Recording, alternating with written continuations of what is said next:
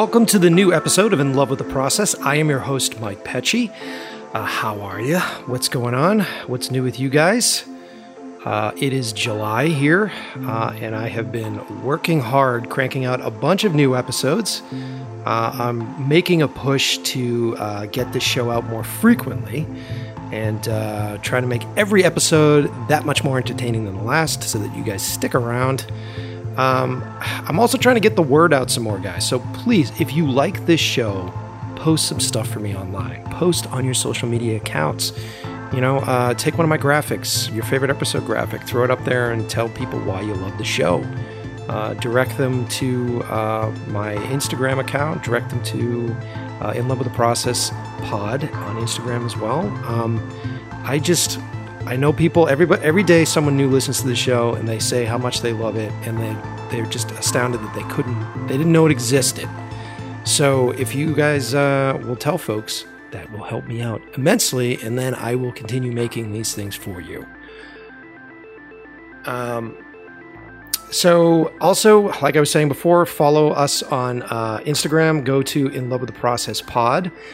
There you will find stuff that I post that inspires me or that really gets me excited. I will post like behind the scenes for movies, for scenes, for stuff that I've always wanted to know how they did, or I'll repost photography from amazing photographers. And I also will put up just inspiring pictures. That's the whole purpose of Instagram to me, is to become inspired. And hey, speaking of which, did you guys catch that really amazing Hershey s'more video that I posted last week? If not, I'm sure you've seen it online. Like I've seen it running on Facebook. I've seen it all over the place. It's this super sexy slow motion shot of 2 graham crackers twisting down on a toasted marshmallow and just smashing into like this melted chocolate bar. And it's amazing to watch. And no, it's not 3D. Even though you look at it and you go, that's gotta fucking be 3D. Like, how the hell did they spin the graham crackers? Like, how did they do it? It was all shot in camera using robots and some really crazy custom-built tech. That's the cool thing about Instagram, is that you can find these really amazing things. And how often do you guys think about where this shit comes from? I know I find myself getting into that trance where I'm just scrolling up, and it's this endless amount of photographs that maybe I'll double tap on, maybe I'll give it a like, but it really doesn't register. And this is one of those pieces that I had to stop and go, who is this person?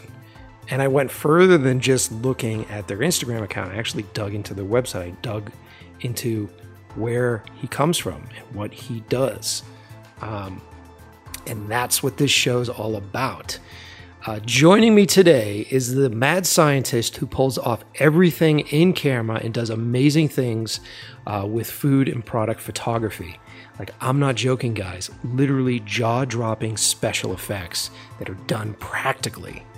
So do yourself a favor. Right now, pause this episode and go to stevegeralt.com. I'll put the link underneath the episode. Go check it out right now. See, I told you, his shit's fucking really cool. And somehow I convinced him to be on the show today. So you're welcome. Let's dig in deep. Let's figure out how he makes his stuff. Let's figure out how he survives as a freelancer, because that's important. So you know the deal. Find your noise-canceling headphones. Find a comfortable place. Maybe you're riding on the bus to work. Maybe you're one of those socially awkward people that throws on noise-canceling headphones and doesn't notice other people on the sidewalk and just plows through everybody and crosses the street without looking.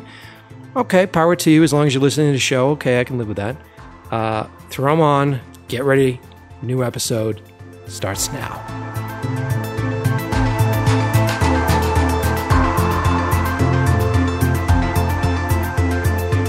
So, hey, Steve, thanks for joining me on the show.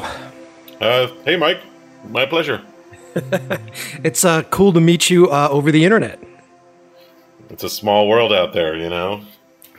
It is, man. It totally is. And I was just saying this in the intro of the show that I came across your work through Instagram. I saw that super sexy s'mores, that Hershey s'mores clip that you made, dude. Thanks, man. That was a super fun one. And Instagram has really kind of become my such a driving force for me in where I get work and where I put effort in getting work. And it's actually amazing to be able to connect to people just like you around the world.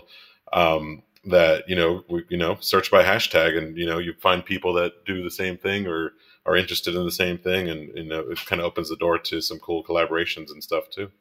Yeah, hell yeah, man. I absolutely love it. And I've completely embraced it for the past few years. And it always blows my mind the people that I'm able to reach out to and collaborate with. So, for all the negative effects of being on social media all the time, there is a pretty strong, solid one too. There's a positive in there. There's, positive time on the internet, not just negative time.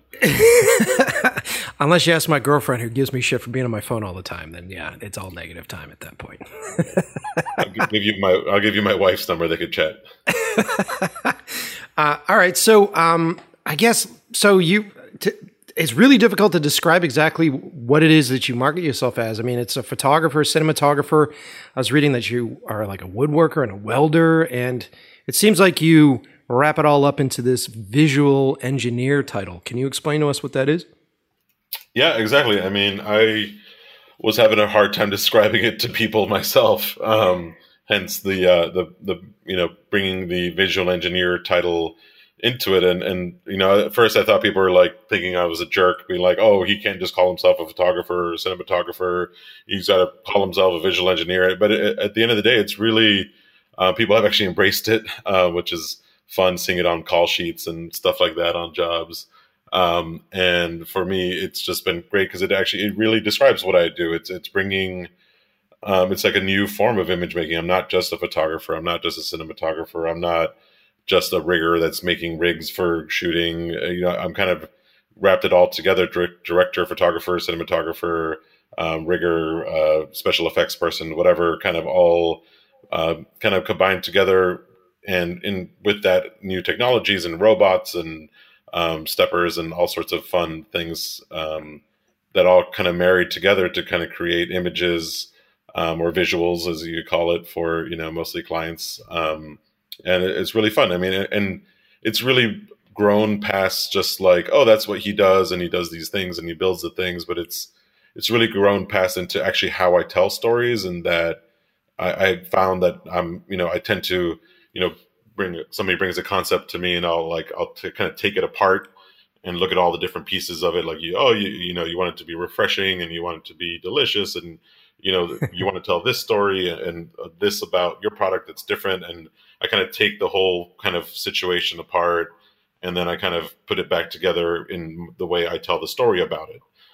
So it's kind of fun, being this new visual engineering thing, and how I'm kind of learning about what it is, honestly. Well, I have nothing but the most respect for that, because I also, my background, I started as a cinematographer myself and a photographer, and then slowly worked my way to be a director, and I do more directing these days than anything else. But I sent you some stuff. I don't know if you got a chance to look at it, but I've done some films where I lock myself in a basement with a mad scientist, and we sort of do the same. Not really the same type of thing that you're doing, but it's a little bit different. We do like science experiments and shoot stuff under microscopes, and actually create living creatures that I've actually put in my films, which is super cool. And the thing that's really fun about that whole process is it's like you get to hang out with mad scientists. And the first thing that I thought of when I looked at your stuff, and I went and I looked at all the behind the scenes stuff that you do, it's like you have your own little mad scientist workshop, and it's fucking cool. I saw the stuff you sent, and mad props to you. I think it was really cool. I did one microscopic thing for Burger King recently, and a lot of respect for working at that scale on things with depth of field and just finding the thing that you're trying to look at. Oh yeah, dude. And there's definitely a big difference between 5 times and 10 times magnification and the problems that come with it. But no, yeah, and I think what you did with that is similar to like what I love doing, which is shooting things practically. I mean, I think people are kind of over CGI and fake, and I think the new generation really is kind of with people are starting to like shoot film again, and it's really interesting in that people are craving authenticity greatly in everything that they see and they do. And, all still goes back to like reality TV and, it kind of live videos and just people want to see real. And I think, there's kind of this art of practical image making that's kind of making a comeback. Well, I hope it is, because that's what I'm trying to do. And I think it's great. I think, but I think we're kind of coming back to it in a way differently, in that we have a whole new realm of technologies available to us, like robots and AI and, all sorts of kind of really cool new tools that we could kind of integrate into that old practical story image making history that, film and Hollywood and photography have always had. So I think it's a really exciting time for practical image making, in that what we could actually do in camera is much greater than what used to be, possible. Yeah, I completely agree. And I wonder if it's the same for you. I find that when I do practical stuff, I really enjoy finding the mistakes, which is really interesting, because with CG, mistakes, when you make a mistake in CG, it looks like shit. But when you make mistakes when you're shooting, you're panning the camera across the table and you see some amazing thing that you didn't think about, or like the actual physics of what you're filming present you with something that is so beautiful on its own and that you could never have conceived. Is it the same way for you? Yeah, I think exactly. It's the happy accidents that I think are lost in CGI, and I think more than anything, I think so many CG artists, especially I deal a lot with food, and mostly food and organics, so waters, liquids, and I think it's just it's all about those imperfections that make it real. And I think unless you did what I do, or and are around food all day long and have shot it for years and years and years and years, being able to program that is really, really difficult, because you don't know the nuances that of the really finite details that make a difference between something feeling fake and real. And once again, I think at the end of the day, it would actually take longer to do most stuff in CG than shooting practically. Yeah, for sure, man, for sure. And there's something just so much more organic about. I mean, it's almost like directing actors. It's almost like being on set with actual people, and I've always loved that. And when creating special effects, especially if you don't really know completely what it is, it's just nice to have folks around you that are tangibly doing something and presenting you with stuff. It takes a lot of the stress off, I think, you as the creator, which is nice. You know what I mean? Yeah, no, totally. It's definitely fun. Yeah, man. So let's get into a bit. So to catch everybody up, you started as you went to school for photography, correct? Is that how you started? Yep, exactly. I picked up a camera in high school, working in the high school newspaper, then the yearbook, and then after college I got a job as a portrait photographer at a high school like portrait studio, which was the worst job I've ever had in my life. But I did it for like 3 years while I was in college, kind of part time, because I didn't really, I knew photography in a very limited sense, and that I grew up in Miami and I'm Cuban, and I thought, oh well, photographers do freaking kingses and weddings, and that's all you, and then the cool guys do model stuff. And I've come a long way from that, but no, I mean, it was a chance for me to pick up a camera and just shoot and not know, just like go out there blindly and just start pointing it at stuff and shooting, and shooting horrible portraits and whatever, proms and sports and a little bit of everything. And then it was really when I transferred to go to RIT in Rochester, New York, which is a really great photo program that I really, like, my eyes were really open to all the different things you could do in still life and, everything, you name it. But no, I wish I went to film school, and that I never actually have a formal, film background whatsoever. I took one continuing ed class at SVA in New York City, shooting with a Bolex 16 millimeter. It was fun. And that was probably, 10, 11 years ago. And then I kind of jumped on the Canon 5D Mark II bandwagon when that came out, shooting video through DSLR and learning all the mistakes. And just like any good filmmaker, I started out with a music video, project. But actually, it's funny enough that I shot my first music video was for this girl who's now, somewhat famous, Kaisa, who had like this big hit like a couple summers ago. But actually, I shot a music video for her early on, and I learned a lot, about all of it. And I always tell people you either start with a music video or a documentary. That's how you learn filmmaking. Yeah. And then, having so many years of commercial photography experience, now, the nuances of light and all the things that relate to shoot production and all sorts of stuff really translate over really easily. And I think there's a lot of still photographers now in the midst of that kind of transition. I think it's really exciting. I think it's really scary for some of the old, broadcast type video shooters, and that, they have all these new people entering their market. But yeah. I think having a photo background is a really great way to get into film, in that you're concentrating literally at like one frame at a time before you go into the whole, multiple storytelling part of it, especially in tabletop stuff that I do. There's definitely a bunch of crossover between the two of them. I find that I utilize a lot of my skills as a cinematographer when I go into photography, and photography is more still photography just seems to be more about the minutia. It's like it's the details in that specific moment. Like, how do you get the perfect the frame, the perfect moment, instead of what is the blocking, what is the energy that you're capturing with video. So there's a little bit of a differences, at least that I find, but especially with the stuff that you're doing with tabletop stuff, that is so incredibly fucking specific. Like you must. So how does a normal shoot work for you? Do you have like a client monitor and you have clients breathing down your neck, and then you have stylists, and then you have everybody sort of just watching everything that you do, or do you do it on your own? And like, how does your sets work? No, we definitely always have clients around. But yeah, I mean, I've set up my studio space, which we're literally in the middle of expanding. We knocked down a wall to take on some additional space at the studio right now, so everything is a mess. But yeah, no, I have monitors all over the studio that people could watch what's going on from where they are, because the other thing, people have to get other work done while they're on shoots. I'm finding now too, because everything's so damn busy.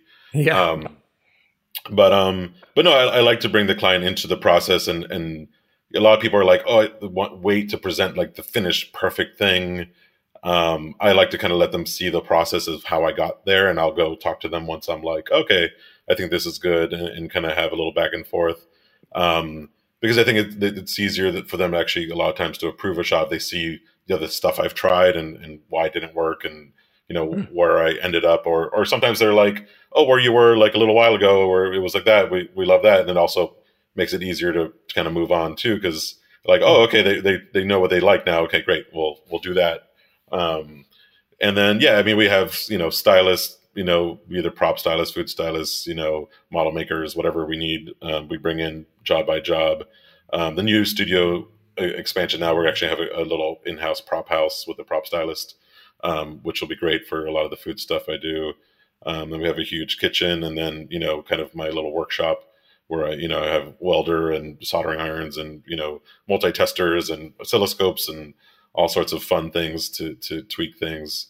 But I honestly, I am finding though that less and less I'm the guy actually building the stuff. I actually have a great rigger, this guy Matt Huber, that's been working with me a lot. He's actually a photographer as well. He does a lot of cool work on his own, but he's also really great at rigging stuff and motion control stuff. So he's partnered with me on a lot of my bigger projects, because I don't have the time. If I'm directing, I don't have the time to be futzing, tinkering with this stuff and doing it. But I definitely plan out and give him kind of like a blueprint of like, this is what I want to do. And then it's just somebody to help execute and sometimes elevate it too, by bringing their mind into the process. And I think the more minds that are on the same page, the better. And it ends up being a better piece at the end of the day.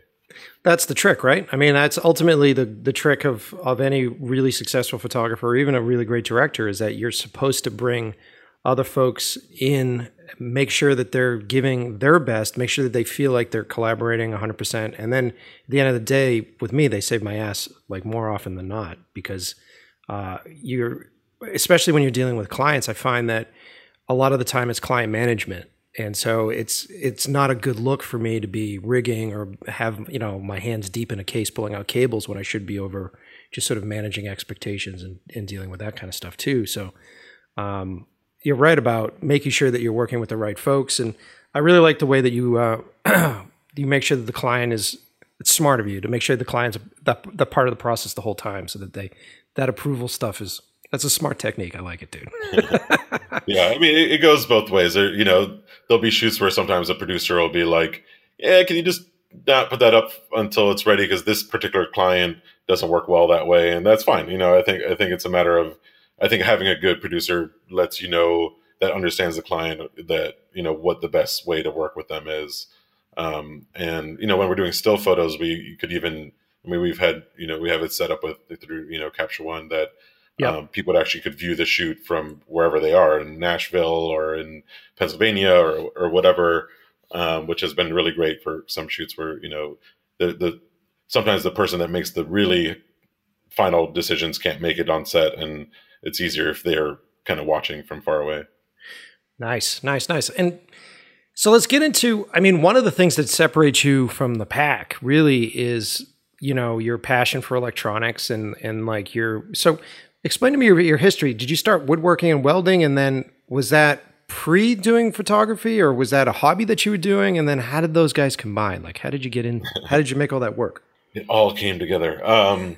Yeah, basically, it was a hobby. I'm kind of a learning robot, and I always want to be learning new things and always, researching new things, watching videos, whatever. But I kind of went through a period where I found this awesome space in Brooklyn that no longer exists now, unfortunately, but it's kind of a continuing ed kind of art place where they would have classes in woodworking and welding and all this kind of stuff. So basically I just started taking, like, pretty much constantly. I was always taking some sort of a class, maybe two classes a week even.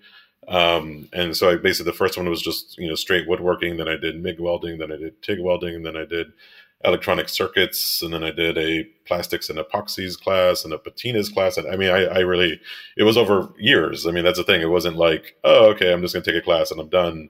Yeah, right. That's the thing. I've been basically building my skill set over, decades now. As far as, my passion for building and engineering. And that's like my family, like my dad's an engineer, my brother's a computer engineer. My grandfather was an engineer. He built like pacemaker parts, like, back in the day, and my uncle's an engineer. So like, wow. In my household, when the dryer stopped working, they'd be like, oh, which person is best equipped to fix this particular problem? But it wasn't a repairman. It was, sometimes they would call the grandfather in, and he would bring his multi-tester and start taking things apart and machine a piece to replace it, and whatever it had to be, which is kind of like a bit of a lost art now with I feel so many devices we buy now are just tossed in the dumpster and aren't fixed because you can't even get the pieces, or you can't even do anything with it. For sure. And like, most people don't understand exactly how those devices work. I come from it's kind of a similar background. Like, when I started, when I was a younger kid, I used to work in a car shop, so I helped like refurbish cars, and I was building boats, and then I was an airplane mechanic apprentice for a while when I was in high school. So I did some of that stuff, and it always blows my mind how many folks just don't pay attention to how shit fucking works, And so when you have a device, like recently, like a couple nights ago, actually, I was sitting around the house and I watched a doc on lithium batteries, and it never occurred to me how the fuck lithium batteries actually work. And when you see how a battery is constructed and how a lithium battery is made and the basic elements that are used to do it, it's fascinating, dude. It's really cool. Little plates, and the electricity flows, and no, it's really interesting. And that's the thing. The more the more you could apply those things to. So that's the thing. Every new thing I learn, I'm like, oh, okay, I'm going to apply that to something someday on some sort of a shoot idea. I have like this dream of like getting a degree in like fluid dynamics or something, like it's like so many of the things that we're working in with air and with liquids and stuff like that would probably really come in handy. Yeah, man. Yeah, for sure. Having the time is the problem. But it's really fun. And I still feel like I'm at the opening chapter of what I've been doing with visual engineering, and it's really only been 2 or 3 years now, 3 years I think, that I really dove into that with when I did the burger drop video that kind of was really like the proof of concept. So I'm really excited about where I'll go next, and the big push is in the next year is more robots. Well, the robot stuff, now this is fascinating stuff. For some of the listeners that don't know this, they've integrated a lot of this robot technology into camera work now so that you can actually recreate the same camera moves. And now you can recreate the same camera moves at like really fast speeds, which really helps you when you're doing slow motion stuff. And if you don't, the reason why you want to recreate the same camera move over and over again is it really helps for special effects like plating work. So like if you are going to shoot a bunch of different passes and composite those things, everything is dead spot on, but then you're using it for a really interesting specific reason, right? So how did you get into doing the robot stuff? Yeah, I mean, I'm more, forever and ever, yeah, people have been putting robots and cameras on robots. I'm more interested in them as model movers and what basically moving everything that isn't the camera. I mean, there is definitely a time, for the camera to be moving, but my future direction of where I want to go with it is really, I want one robot that'll move a light source. I want another robot that'll be doing my action, whether it's a pour or a splash or a drop or whatever it is that has to happen. And then I could have another robot for the camera to be moving around on if it makes sense for the shot. So the next chapter is that, especially in as you said, multiple passes is great for, you could do different lighting, like light for the left side of the product, light for the right side of the product, and then put it together, or one for the background and one for the foreground. But what I'm really, and the cool thing is if the more you automate, basically the more you could do that kind of stuff. Because if you still have any sort of a practical element in it, like a liquid or pour, you're kind of limited to what you could do. Hence the light moving on a robot to be able to get to the different spots as I need it to, or even two lights moving on a robot. What's the character from Spider-Man, Dr. Octavius, Yeah, Doc Ock. Yeah, that's my ideal world, like 8 arms all doing different things, but, in perfect millimeter accuracy timing, That sounds like that should be your new icon. You need to do a photo shoot and just have yourself as Doc Ock. That's perfect, man. So it's. I know if you're listening to this podcast and you haven't looked, you have to go to his website and check this stuff out because it may sound like Greek the way that we're talking about this, but it's really simplistic at its core, which is essentially that he's trying to get his camera to where the action's happening when it happens, and he's trying to control as much of these raw elements as possible so that he can recreate these elements. Am I correct at that sort of thing, or is it even more than that, Steve? Yeah, no, yeah. I mean, the reality is actually what I'm trying to do is actually very simple. I mean, the actions themselves are not necessarily complex. Where it gets complex is synchronizing multiple actions together. And that's where you have to remove the human element, or else you'll just never get it. Exactly. but in an interesting other point to that is I found that the human element is also incredibly important when designing the action that you're doing, like a pour or like like the way you whisk some whipped cream or something, and how you would pull that out of the bowl. Like we recently did the thing where we were like, oh yeah, you would lift it up and do this, and then like it just didn't feel right, and then we actually had a food stylist go in there and do it, and I'm like, that feels right. So then there's something to be said about learning from a person doing the action before you try to program that action. Same idea, I guess, if you're trying to do CG animation of something, like motion capture and all that kind of stuff is really important in that, trying to make these animations move without that data of that natural movement is really, really difficult. Well, yeah, it's the imperfections that give character to things. It's like we're so used to as humans to see things imperfectly. I find that with like a lot of HDR technology and a lot of like really high definition stuff, it's actually too fucking perfect, and I almost get pulled out of it. Like suspension of disbelief gets canceled for me because You know, if you're driving around, I say this all the time. If you're driving around in your car, my windshield's fucking filthy, and that's how I see most of the world. You know, it's the human element is completely needed to add that little bit of humanity. I feel like to whatever you're capturing, whatever you're putting on screen. You know what I mean? Yeah, no, totally. And I think, you know, that authenticity. I think brands, like, some are a little quicker to pick it up, but I think, you know, a lot of brands are kind of picking up on the fact that, you know, actually sometimes, and especially in the work that I'm doing, like, the behind the scenes is almost the ad, or putting a super on the screen that says, hey, this is real, before they show you anything. Like, I don't know if you saw that, like, Gatorade Life Water Running Man thing. If you Google G Active Gatorade thing, that thing is pretty awesome, that PSYOP did. But no, I think, you know, the brands that realize that people want real stuff and put it and actually show it. And because I think so many people are used to the old model where you polish this thing so much that, like, before you release it, then you release it in the world, like, look how perfect it is. But people are like, you know, I guess it's cool. I've seen it 1,000 times, you know, like, but how did you do that? That's cool. You know? So, I mean, I think that's really exciting for me in that I'm doing cool stuff, and, you know, brands that are trying to tell those stories are coming out to me kind of directly, which is also really interesting compared to the traditional ad agency model. That's a whole other conversation.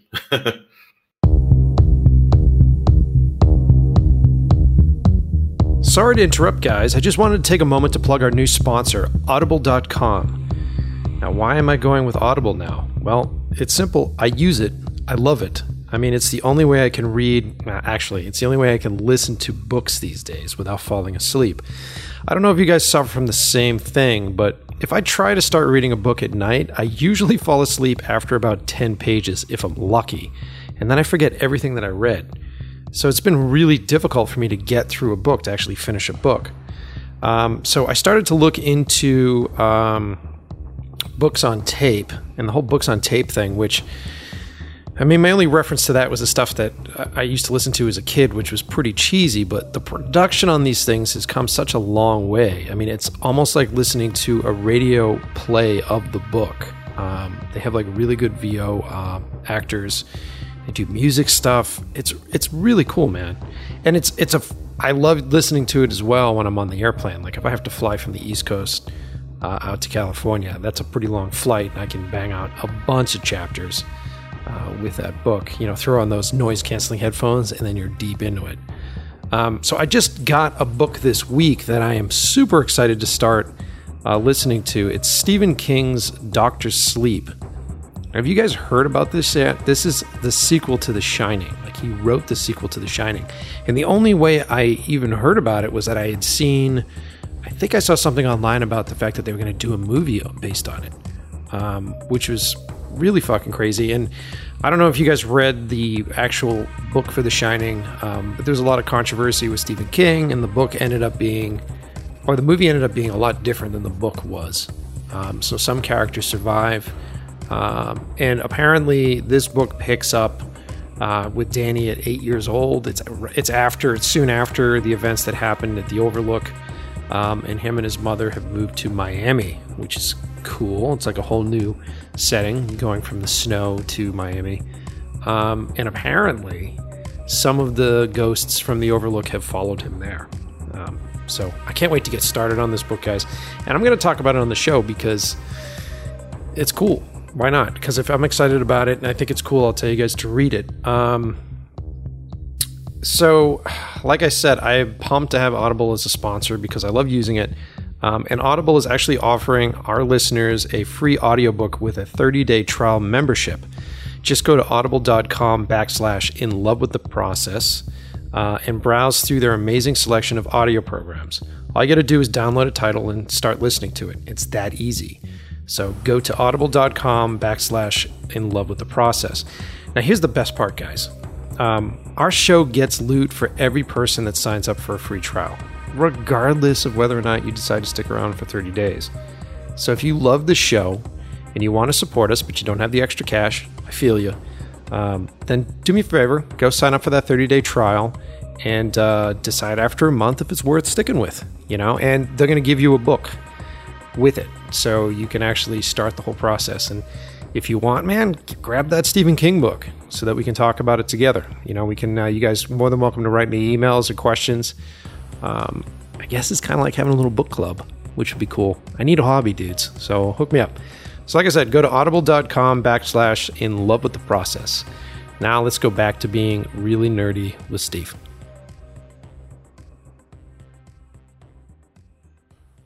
Let me go back to collaboration in general, because there's a lot of younger photographers that'll listen to the show and they're just looking for these little pieces, these little nuggets that are really hard to get when you're in class and you're not actually on the location. So how much is, when you're working with food, how much of it is your design as far as what the food does, and how much of it is what the food stylist puts together? Like, does the food stylist come in with an idea and you go, oh, that's fucking rad, I'll do that? Or do you hire a food stylist going, this is specifically what I want and this is how I need you to pull it off, I'd say it really is a 50-50 collaboration. I think it's in my best interest to hire people and let them do what they do really well. If once again, working with really great people, I've had the pleasure to work with some really amazing food stylists and some not so amazing food stylists in my days. And, I'll have more words to say to the one when it's not quite right. No, I mean, and the same thing goes for props. The same thing goes with pretty much everything. Is if you find the right people, yes, you still direct them, and there will be times where you butt heads, and my view of something is different than what they did. And sometimes they'll be like, oh, okay, I guess if that's what you want, that cool.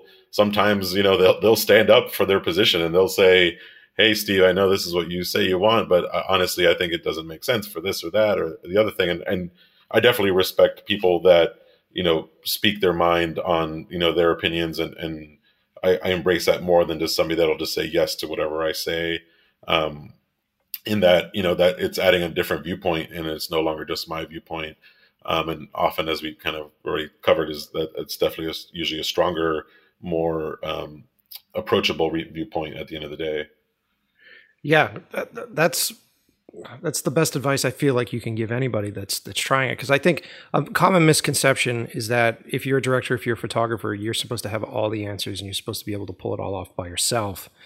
And sure, there are things that you can do, but for me, I hit a ceiling at that point when I was trying to do, years ago, when I was trying to do everything on my own. And it wasn't until I sort of opened up to other folks and I sort of allowed other creative people to come in that I then pushed past that point. So I think it's a really important thing to understand collaboration and to try to be a decent social creature, because what we do is a social business. Do you agree?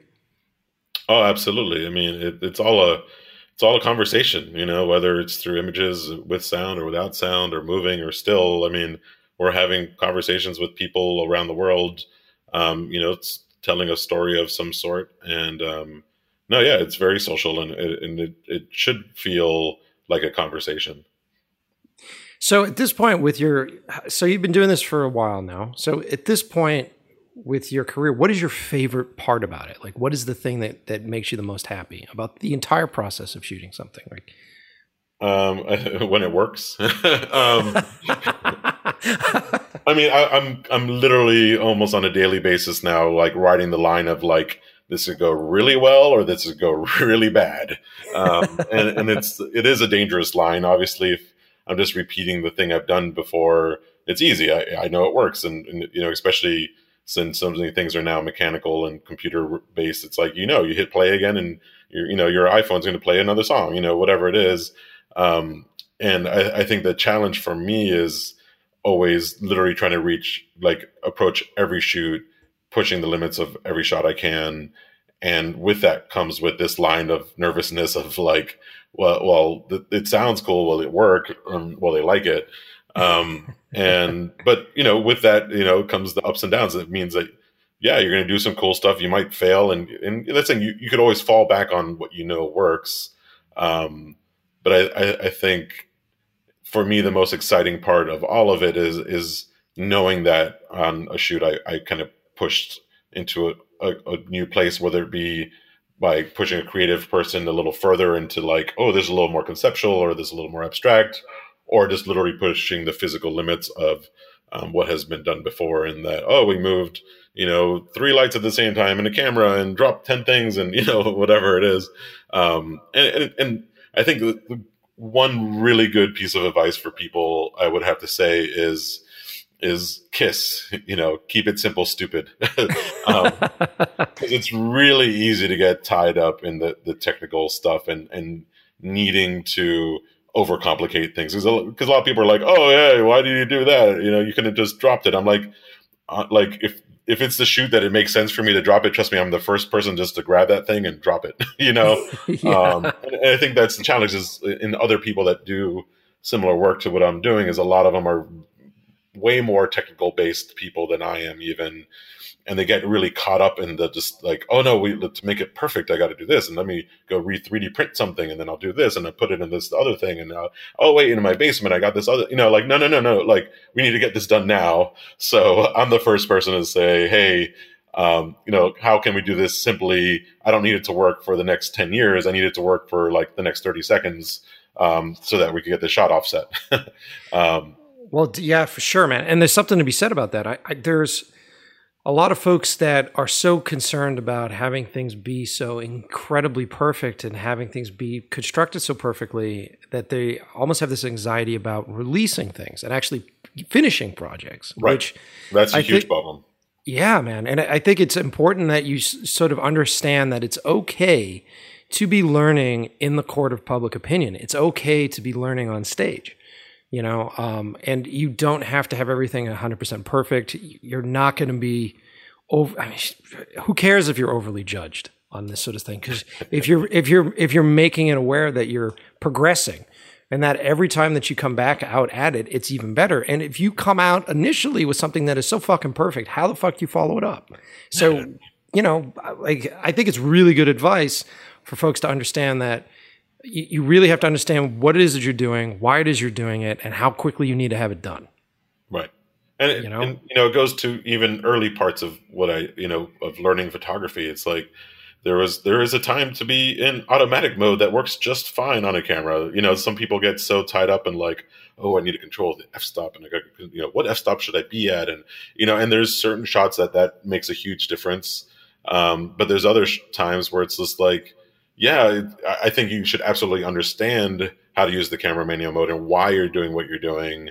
But I think, get past the technical thing and really stop thinking about that and concentrate on what the image is that you're trying to tell and how to make that image the best, not just on the technical part of how you're telling that image. And, I actually wrote this blog post a few years ago for Petapixel that, is a little bit of that, is like the different stages of being an artist and a technical artist in a way, in that like first you have to get over the technical part so you could really concentrate on what's most important and you see past the camera at what the camera is capturing. And I think it's an important part of the process. Like you have to put in your, as they say, 10,000 hours to learn and master something.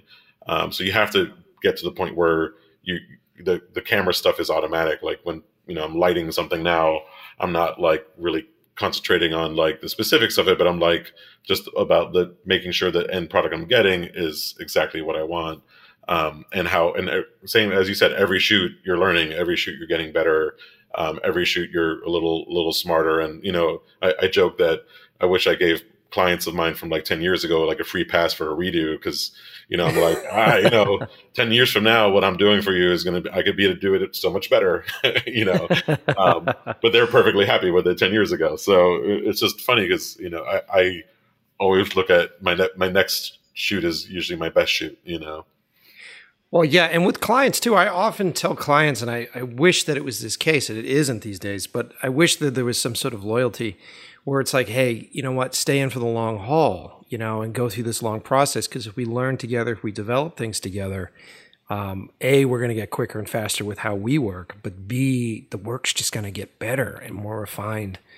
And I don't know if you're finding this lately, but I feel like with the oversaturation that is in the marketplace right now, the clients are kind of dominating and controlling the work that we get. And they're just sort of shopping. It seems like there's a lot more just go to Walmart, walk down the aisle, and pick out the guy that shoots hamburgers that fly through the air, and the guy that does red sneakers. You know, there's like a whole fucking aisle with people that shoot all sorts of different color sneakers, and they just sort of go through and go, yeah. But this guy does red sneakers, so I want this dude. Do you feel that way with the industry right now? The industry is definitely in an interesting place right now, and a lot of it is to the fact that, you know, there used to be this incredible technical hurdle of just exposing a piece of film correctly, you know, back, you know, when I started photography, and that already took a bunch of people out of the running of who wanted to be photographers or cinematographers.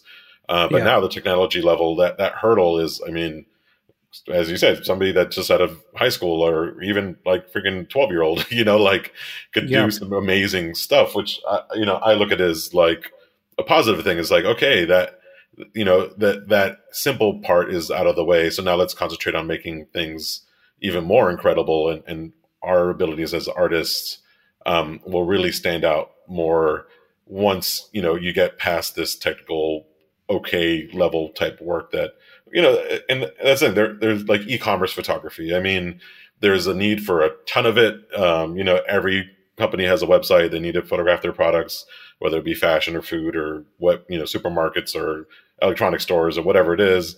And yeah, you don't need, you know, somebody of my level to shoot simple products like that on white, you know, because once again, it's not that hard now. And the software and things in the world are going to make it even easier with Lightroom and with DaVinci and with everything. So I think, you know, the true artists are actually going to emerge, you know, in the next, you know, 10, 20 years, in that, you know, it's not just the guy that was able to get past the technological hurdles to make a good image, but there's somebody that actually has a real story to tell. And I think that there's something really cool about that. And I think, you know, that, you know, once the ash kind of settles a little bit of this whole transition and things changing and social media and kind of everything that is kind of up in the air right now, I think there's going to be some really, really cool work that comes from that. That's a good way to look at it, man. That's a very good and positive way to look at it. And right. Yeah. You could also look at it really fucking negatively. Well, I mean, I try not to look at it negatively myself. And I try to, you know, I'm an open book. So like if anybody, that's part of the reason behind this podcast. Like if anybody comes over to me and asks me how I do something, I tell them how I do something. I never really covet techniques for something that I've already done, because I feel like I've already done it. And, you know, my new techniques are going to be something different. My new story is going to be something different. And it really isn't what bothers me. And I feel like there is such a plethora of really talented and creative people out there right now, which is wonderful. And I don't mind losing a job to someone that is better fucking suited. You know what I mean? Like, absolutely. Yeah, no, I respect, you know, people that are doing awesome work. Absolutely. Fuck yeah, man. And if you lose that gig to somebody because, you know, like you're not going to get me on, you know, on a fucking, you know, polar cap shooting polar bears. That's not what I do, right. You know? So I wouldn't even bid for that job. But I feel like there's like a devaluing of what's happening in our industry to a certain extent, where the prices are coming down so low that it's actually becoming really difficult, to afford specific things for a lot of folks, like, you know, production insurance, and like be able to have a studio, be able to actually work with other folks, be able to actually employ like a food stylist and stuff like that. And like, it seems like you've been been very successful with this sort of stuff. Do you do most of your own marketing, or are you repped? Like, how do you end up getting most of your work? And you don't have to answer the question if you don't want to, but I ask. Oh, no. Yeah. I'm happy to talk about it. Well, just like you, I'm very much an open book, and, you know, I'm all about, you know, collaboration and stuff. But as far as, yeah, I mean, I think getting work comes, like, it's actually insane. Like, so much work is just coming from Instagram now. It's really kind of crazy. Like, you know, national TV spots and, you know, stuff like that, which is kind of mind blowing to me still, that actually is like how that's happening.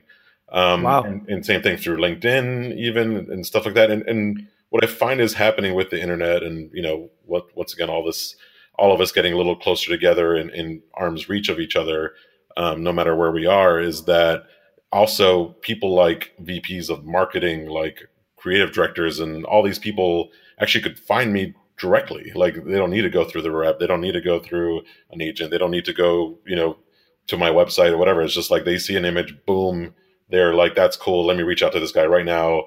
And it's funny. I've had these insane encounters in New York where people are like, hey, love your work. It's amazing. And I'm like, come over. Okay, great. Like, in like 2 hours later, like we're having a conversation. It's kind of incredible that they're, before it was, me and maybe I was part of a production company and they had a rep, and then the rep went to the agencies, and the agency people talked to the, producers talked to the creatives, and the creatives talked to the clients. And I mean, you had this huge, process to just let me talk to somebody else that's making decisions on the client side. And that's just being thrown out the door, and that, they could come to me directly. And I'm, in many ways, I'm basically creating my own production company now, and that, we, everything but post-production for video, we're handling from the creative concepting and actually, sorry, keep going in circles here a little bit, but I'm becoming a production company, but I feel production companies are becoming the new ad agency as well. So in a lot of ways, I'm as a creative, I'm way more powerful than I ever was before, in that, brands are coming to me directly, like, Hershey's, or,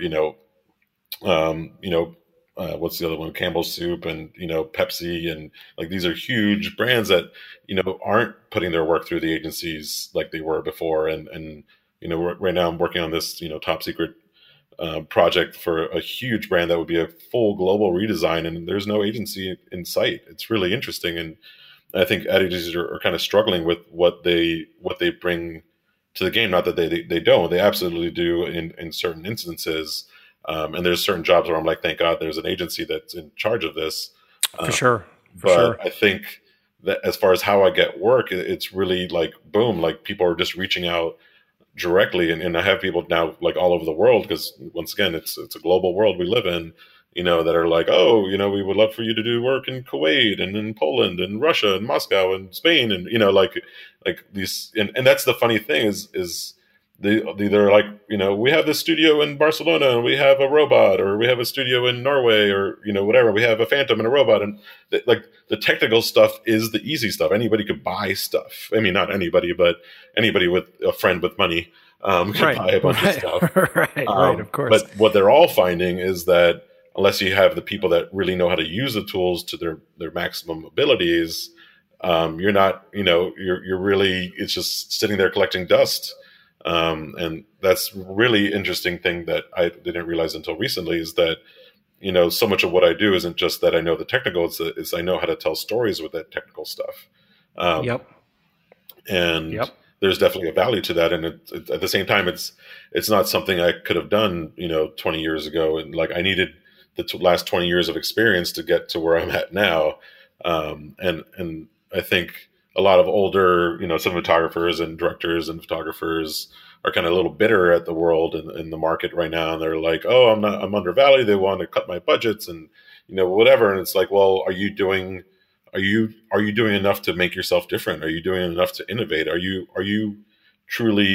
getting comfortable, or are you, out there every day innovating? Me and a friend of ours have this saying that's just innovate or die. I mean, and that's more true now than ever, I feel, in our industry. Like you could be the top guy that shot every ad or whatever, but next year you could have no work. It's really interesting how, if you're not constantly kind of changing and adapting to the future and the changing of the market and embracing it, not kind of pushing it off, how you could be irrelevant really quickly. Oh yeah, man. And it's good advice. It's really good advice. And I struggle with that myself all the time, where the marketplace it can be such a brutal thing, because you go from being very busy and you're shooting the shit out of stuff, and then you cannot get comfortable. There isn't a moment where you can get comfortable, because the next thing you know, you won't get phone calls a couple months from now. And I feel like there's always someone hot coming right at your heels, or there's always someone hot a swipe away on the phone. So you definitely have to be pushing.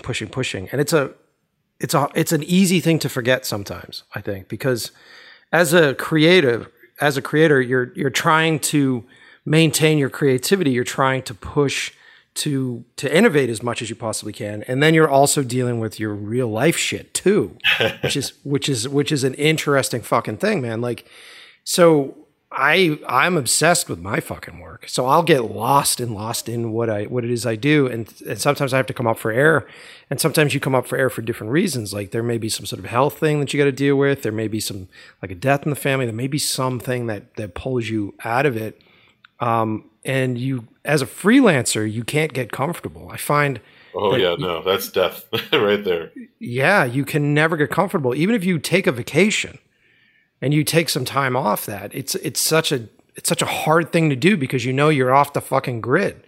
And I always find that for me, when I'm setting up jobs, I have to be planting seeds for shit that's going to happen like 5-6 months from now. And so most of the time I'm communicating with folks, or I'm setting up the groundwork for something that may grow in the future. And if I'm taking like a month off, then I'm affected for like 2-3 months after that. Is it the same way for you? Yeah, very similar. You know, I mean, I was just on what we called a workcation last week, because actually the other interesting thing is that my wife is a photo retoucher. She works out of my studio. She works for other people, not just for me. But cool. She handles all our still photo retouching, which is an amazing thing in so many ways. But we also kind of sit 5 feet away from each other 24 hours a day, which is definitely a test to the relationship. And as you say, like real life and getting buried in your work. And the biggest thing that definitely changed the way I worked was I had a kid 4 years ago, and like I want to try to go home at 5 p.m. if I can, or 6 o'clock if I can, and see my kid and my family, and be a present father. And that's a challenge to somebody that otherwise I could work 24 hours a day. I mean, I could literally, actually I did one of those this week actually. So yeah, I mean, there's times where I could plug in and work like a forever, and like realize like, holy shit, it's 6 a.m. already, and I'm still not even tired, when you're really kind of in the zone on something.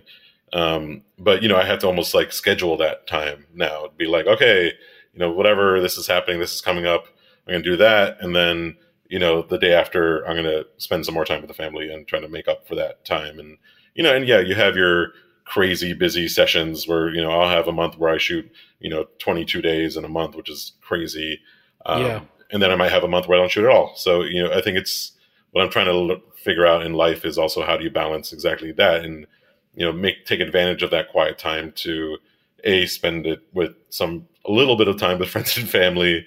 And a lot of that time actually hopping right back into innovating and creating the next thing for yourself that you could start sharing. And as you say, planting seeds for the jobs that will come, later.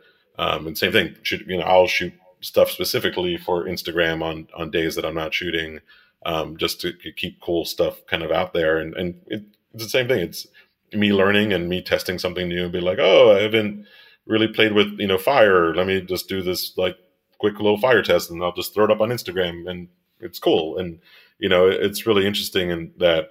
And, part of the challenge to that is having the ability to have, a high-end camera around, like where I bought a Red last year, and then this year I bought a Phantom finally, because I was renting it so much that it just made sense. So, there's something nice about having a Phantom around to do a quick little fun shot. But, and that's the thing. A lot of people get overwhelmed that they don't have the gear. And I think you just got to start somewhere, whatever you could start with that you could shoot with, and you can make some sort of video with, like a little Sony or a little, Canon or whatever it is, like get that. And because I didn't buy a Phantom from the day one. It took a long time to kind of build up to the fact that I have the clients that want it now, so I could rent it, and now it's worth buying. For sure.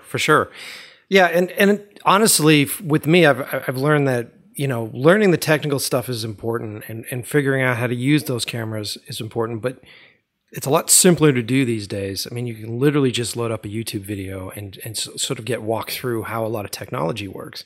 For me, I don't need a heavy duty piece of equipment to sort of figure out what my voice is. At the end of the day, I fall back on that little trick that I came up with nothing most of the time. I find that when I'm crunching with a client and I'm freaking out about, the technology's not working and this is not happening, I always just go back to sort of my origins, where I'm like, shut off all the lights, let's grab a flashlight, let's do this. I could make this look really fucking cool, knowing that I was able to do that with nothing, without a crew, without this set, without all this sort of stuff. Like at its core, I can still make great images because of that time that I spent doing it without all the toys. Does that make sense? Yeah. No, that's another funny thing about is the lack of that thing that you think you need is actually what creates a reason to innovate. And I find that's happened like crazy in the work I'm doing. Because my studio, I don't have, 400 amps of 3-phase power. I have 100 amps that powers the whole studio and the air conditioners, the ovens and everything. So, when you're doing work with, Phantom, for people who don't know, you need a whole lot of light. And, traditionally people use, 10K tungstens or 20,000 watt tungstens. And those use a whole lot of power. And I didn't have that option. And plus with food and things I do, it would melt everything. But so I've been building all my own lights out of LEDs because they're so much more energy efficient and they're really great and super bright. So almost in most of the shoots I'm doing now, it's all custom lights. I'm actually not using almost any like store-bought lights. Like I've literally gotten to the point where I built this power lighting controller that will power it all. On this recent shoot, we were using 10,000 watts of LED power. Oh my God, dude. Equal That's to probably amazing. like 80,000 watts of tungsten. And the cool thing is it was basically like my power supply that I use is it basically runs on batteries, like lithium batteries, actually. It's really, really big, really big ones. So it's crazy. I mean, so literally I'm using, maybe one household circuit worth of power to run that much light. And mostly because of the need. If I had the access to whatever I needed, I wouldn't have to have done that. But the end result is actually better in so many ways because I had to. For sure, dude. Nothing's a kick in the pants to anybody than, needing to survive or needing to make more money to, pay for bills. And, a lot of times people go the wrong direction on that. They're like, oh, I'll just dumb down my dream and go work at Starbucks because I don't want to work that hard. But I think the ones that truly are successful are the ones that had a need to survive somehow and push themselves to make it work. Basically, a year ago from now, where I really kind of, really put a lot of money into these lightings and all the things I've been kind of doing, we were at a point where, I was not in a great financial place. Like I was putting all this money out, transitioning clients because, the new work hadn't really started rolling in yet. And, we definitely had a oh shit moment of like, do I have to sell my apartment and move to Jersey or whatever? And now we're like 180 degrees from that. So I think, I think if you know what the end result's going to be, you're not really pushing your limits enough. You have to really truly take some steps blindly sometimes and hope that there's ground underneath them. If you once again, if you want to really push the top level of stuff. I mean, plenty of people are happy with a regular job and just kind of chilling through life. That is definitely not me. Yeah, for sure. But no, there's something to be said about having to believe that what you're doing is the right thing. Obviously not in a vacuum. But I have a good friend of mine. He's like, Steve, because I talked to him last year when things weren't great, and then now, and he's like, if I could have invested all my money in Steve Gerald stock, I would have put all my money in last year. Yeah, but there's going to be hard times and easy times for anybody, Oh yeah, just get ready for it. I mean, it's you ride the wave, man. You're up at a peak point in a swell, and it'll always come back down, and then you try to just sort of hunker in and then ride it because eventually it'll come back up again. As long as you stay focused, as long as you keep pushing, then it'll find its way back out.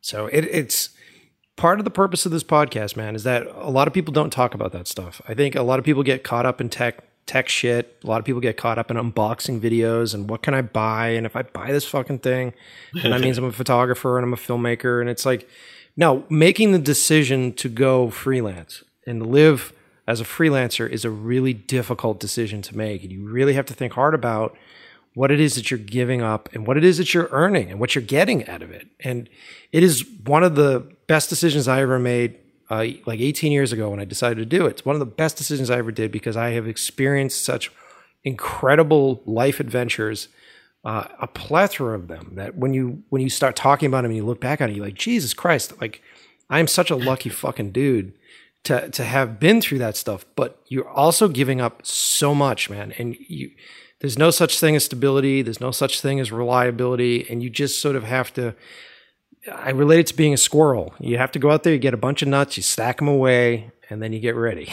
because it's going to get slow, man. And, but I really appreciate, we're kicking it like the hour mark and I should probably wrap it up, but I really appreciate talking to you about all this stuff, man. It's really cool to talk to another creative, especially someone that is being successful at this point and really finding a voice that people are fascinated with. I mean, the amount of fucking traffic that I've seen just on your Instagram posts for this stuff, you're definitely barking up a tree that people are fascinated by. And it's really cool to be able to chat with you, man. And, hopefully someday we'll be able to work on something together. But thanks for being on the show, dude. Is there anything that you want to plug? Is there anything that you want to say that you didn't say? First of all, this has been awesome. It's been I think you brought up so many great questions. And I think you obviously have a great understanding of the good, the bad, the ugly, the pretty, and that's the reality of life. That life is not CGI, it is not this fake, perfect reality. It's not a Hollywood movie, and I think, that's something that, nobody really says in photo school or film school. And, they might like, oh, you'll be a starving artist, but you'll still be happy. And it's like, well, real life is complicated.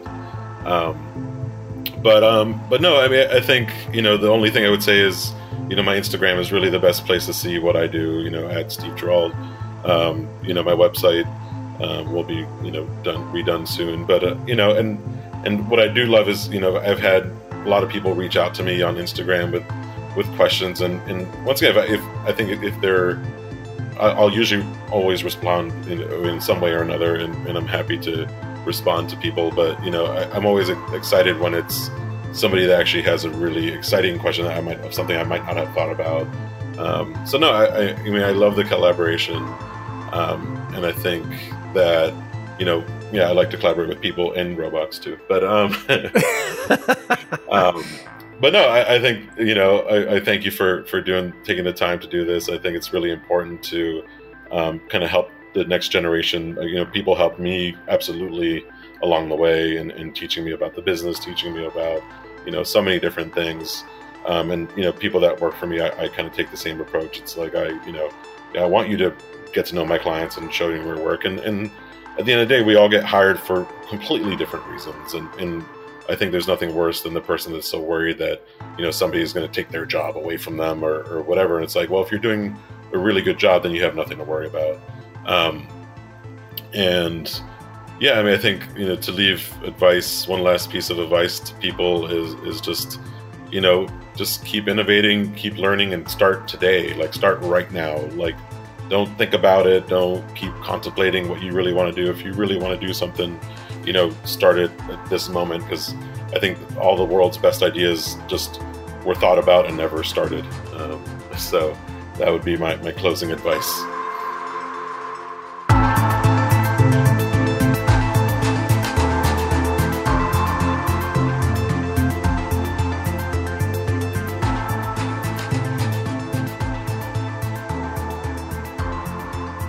Thanks for listening. I hope some of you photographers out there came away with something inspiring, maybe some new tips that will keep you going. But Steve is a super cool guy, and I'm glad that he spent the time on the show with us. And speaking of which, do me a favor and go follow us on Instagram at In Love With The Process Pod. That's In Love With The Process POD. I mean, if you go there, you'll be able to see a bunch of stuff that I'm going to post from Steve. You'll be able to see a bunch of stuff that I post that I find inspiring. I do some sort of behind-the-scenes stuff. And it's a great place to interact. And also, you can find a bunch of really great links in the bio on In Love With The Process. So go check that out. You can also subscribe to the show by clicking the link below. Make sure that you subscribe either on iTunes. I think you can do it on SoundCloud as well. I'm trying to be on as many of those podcast subscription services as possible. Putting these episodes out more frequently. I'm trying to get to the point where I'm putting them out on a day every week, but it's tough. So make sure you subscribe so you know exactly when it comes out. And stick around for the next. I've already recorded the next episode, and it's a really fucking cool one. I actually sit down with my harshest critic and my biggest supporter, my mother. That's right. If you guys have purchased my old Grindhouse DVDs, you will remember that she did a momentary on that. So she's no stranger to sitting down and giving me shit for the stuff I do. It's a really great episode, guys. So make sure that you subscribe below so you'll know when it comes out. And that's it. Thanks for listening.